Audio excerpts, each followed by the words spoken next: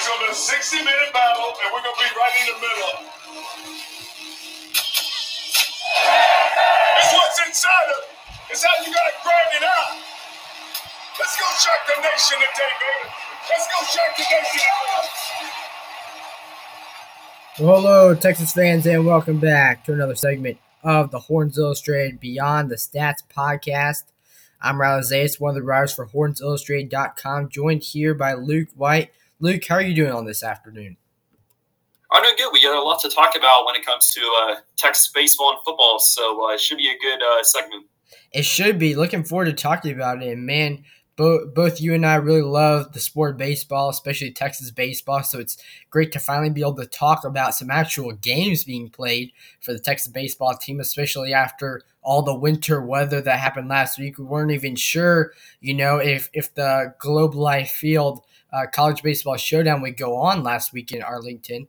But it did end up going on, and let's just say Texas did not live up to their expectations coming in as the number 9 team in the country. But I think they did learn a lot about some things to improve on as they move ahead with this season, which is really what non-conference play is all about.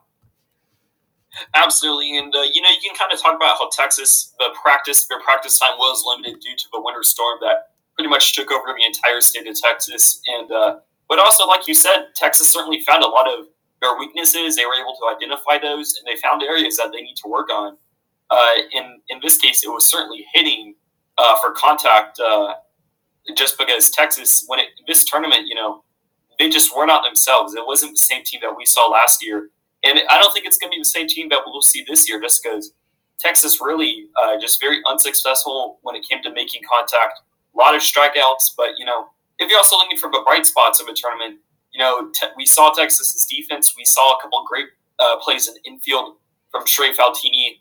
And we also saw that the players can hit for power because both Ivan Melendez and Cam Williams were able to hit home runs in a major league ballpark, which is certainly impressive when you're at the college level. Yeah, it certainly is. And, watching them play, they faced number 7 Mississippi State, lost 8-3 in that one. Then the next day they played number 8 Arkansas and fell 4-0 to the Razorbacks. Then played number 6 Ole Miss and lost 8-1. So you look at those 3 losses, like you said, Luke, and you might think, well, they struck out 46 times in 3 games. That's never going to be a good weekend. And head coach David Pierce was obviously not thrilled by that performance, but we did see the pitching. We saw them be able to compete in certain instances. And at certain spurts, they were putting runners on base, whether it be via walks. They did have some hits sprinkled in there. And you mentioned Cam Williams hit a solo home run for Texas' only run against the Ole Miss Rebels on Monday afternoon, and he followed that up with a solo shot on Wednesday in a Game 1 victory over BYU. That was a 3-1 win over the Cougars. And, Luke, Cam Williams looks to be Texas' go-to power hitter. He ended last season, I think he had a hamate bone injury, and so he was out for the rest of the year as it got cut off due to COVID last spring. But he's back, he's healthy, and he's swinging for the fences. Absolutely, and I mentioned it to off-air just how much he reminds me of a player from the University of Houston, Ryan Hernandez, just because they're just 2 really big guys that play the infield and can hit for power at these major league professional ballparks, which is extremely impressive. And we also talked about kind of the night and day difference between Texas playing in the college baseball showdown and then how they played against BYU here in Austin.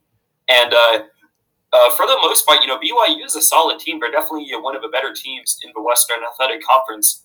But Texas has played really successfully against them, especially when it comes to hitting. They're hitting for contact a lot better than they did this past weekend. So that's definitely an area where David Pierce and the coaching staff is seeing that rapid improvement. And next week, Texas has a game versus A&M Corpus Christi, who is another quality opponent. They were able to actually beat them when they played in 2019, I think it was. So Texas will certainly have revenge on their minds, and that'll be a good test for the team. Yeah, you're right about that, Luke. And one thing that I did want to add is the fact that we saw Texas play from behind. And The big difference, yes, you could attribute that to the pitching facing, number 7 Mississippi State and number 8 Arkansas or number 6 Ole Miss is obviously different than facing an unranked BYU. But at the same time, Texas went down 4-0 in yesterday's contest, which ended with a 12-6 victory for the Horns. And, going down 4-0 in the top of the first inning is always you dig yourself into a deep hole before you even got into a chance to step to the plate. But Texas started swinging. They started hitting, put runs up in the first, second, third, and fourth innings, along with a big seventh inning. And so we saw a lot from them on the ability to play from behind. And that's going to be key, especially with the parity that we're about to see as Texas enters Big 12 play here in the month of March. For sure. And, the Big 12 is already looking like a very, powerful, strong conference in the college baseball world, just because you've got teams like Texas Tech, TCU, Oklahoma, Baylor, West Virginia, just to name a few. And I actually misspoke earlier. Texas has a series this coming weekend, or next weekend, I should say, versus Houston. It was 4-0 right now. They recently came off a sweep of Texas Southern. So they're definitely a really great team. I believe they played at Houston. Sorry, that's right. And so that'll definitely be a big test for the Horns. But, if they can keep playing like they've played against the 2 games versus BYU so far, who knows how far this team can go. And that momentum will definitely carry them into the Big 12 play. And their first Big 12 series will be versus Baylor the weekend of March 19th. But to backtrack a bit, they also have a series versus South Carolina the weekend before on March 12th. South Carolina has looked really good so far in the SEC. So Texas definitely has some tough opponents on the way, no doubt. Yeah, I know the old cliche amongst reporters, the road doesn't get any easier, but that really is the case here for Texas. They don't really have an easy weekend from here on out. Houston, as you mentioned, Luke, very solid opponent. We all know what South Carolina can do and has done already this season. And, one guy that I think we all look to entering this season as a bit of a question mark was Mike Antico, because we knew what he had done in the Big East. He was the 2020 preseason player of the year over there, playing for St. John's, decided to transfer over to Texas here as a senior, fifth-year senior. And so we knew what he could do. We knew what he had done. But the question was, what would he do on the 40 acres? Because playing in the Big 12 is different than playing in the Big East. And I think he's definitely answered that. He didn't do a whole lot in Arlington, but in Game 1 against BYU, came up clutch with the 8th inning single to drive in the go-ahead runs for the 3-1 win. And then Game 2, just last night, hit an RBI double with the bases loaded to put Texas in front as all 3 runners scored. Man, it was a sight to see. That was right down the line. And, Antico's really stepped into a big role. Palmer Wenzel, one of the relievers, talked about that post-game yesterday. You're very right about Mike Antico really kind of living up to the hype that kind of surrounded him as he came to Austin.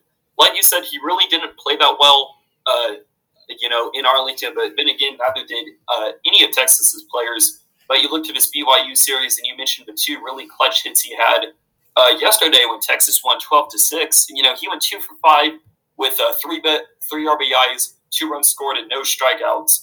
So far, he's already been.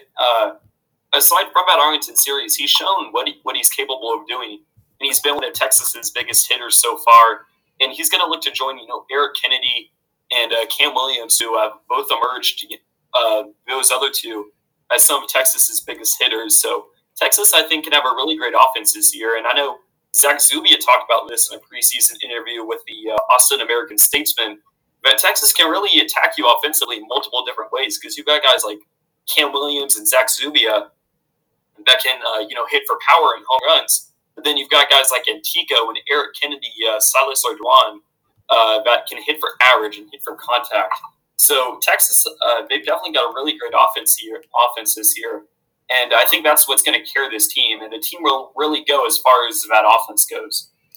You're right about that, Luke, and you need that balance. The guys who can hit for power, the guys who can get hit for average. David Pierce talked about that. He said if you play in the Big 12, you need to have good pitching, but you also need to score runs. And that's going to be key.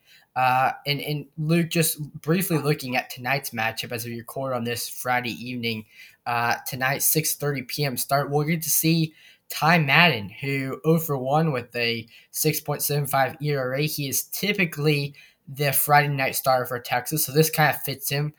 Doesn't typically start the third game of a series, though. Is typically used to starting the opening game of a series. But regardless, he didn't look great against Mississippi State. But we'll see what he can do at night against the Cougars offense.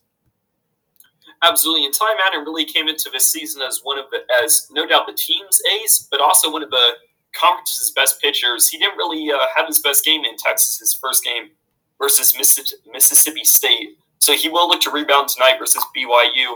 He's clearly shown, that he's very talented and he has what it takes to succeed at the collegiate level. So it'll be good to see him rebound tonight, and I think he'll really have a breakout year. And he could no doubt emerge as one of the top pitchers in the conference. Yeah, time will only tell, Luke, as you always say. We'll just have to see how it plays out for the Texas baseball team. And one last thought to leave you with, Texas will play 7 games in 8 days. That's quite a bit. And at the same time, they'll be a positive because they'll give them a chance to really find their swing, find their rhythm before they get into those critical weekend series against Houston and South Carolina, which are sure to kind of either boost their tournament resume or kind of maybe lower it based on the way they perform against those two opponents. No doubt. Texas definitely has some real crucial series coming up versus both Houston and South Carolina, two very quality teams. And as I mentioned earlier, I think that's going to be a good, a warm-up for Texas as they get ready to start Big 12 conference play because Houston, South Carolina, two very quality non-conference teams, and those will be good for Texas to prepare for conference play. We're certainly looking forward to seeing how they play those two teams. We're also looking forward to seeing how they finish off this series against BYU. And Texas fans, thank you so much for tuning in to this segment of the Horns Illustrated Beyond the Stats podcast. Make sure to follow Horns Illustrated on all things social media. We're on Twitter, Facebook, and Instagram, as well as on HornsIllustrated.com for the latest takes on the Longhorns. Have a great day, Texas fans, and hook 'em horns. Hook 'em horns.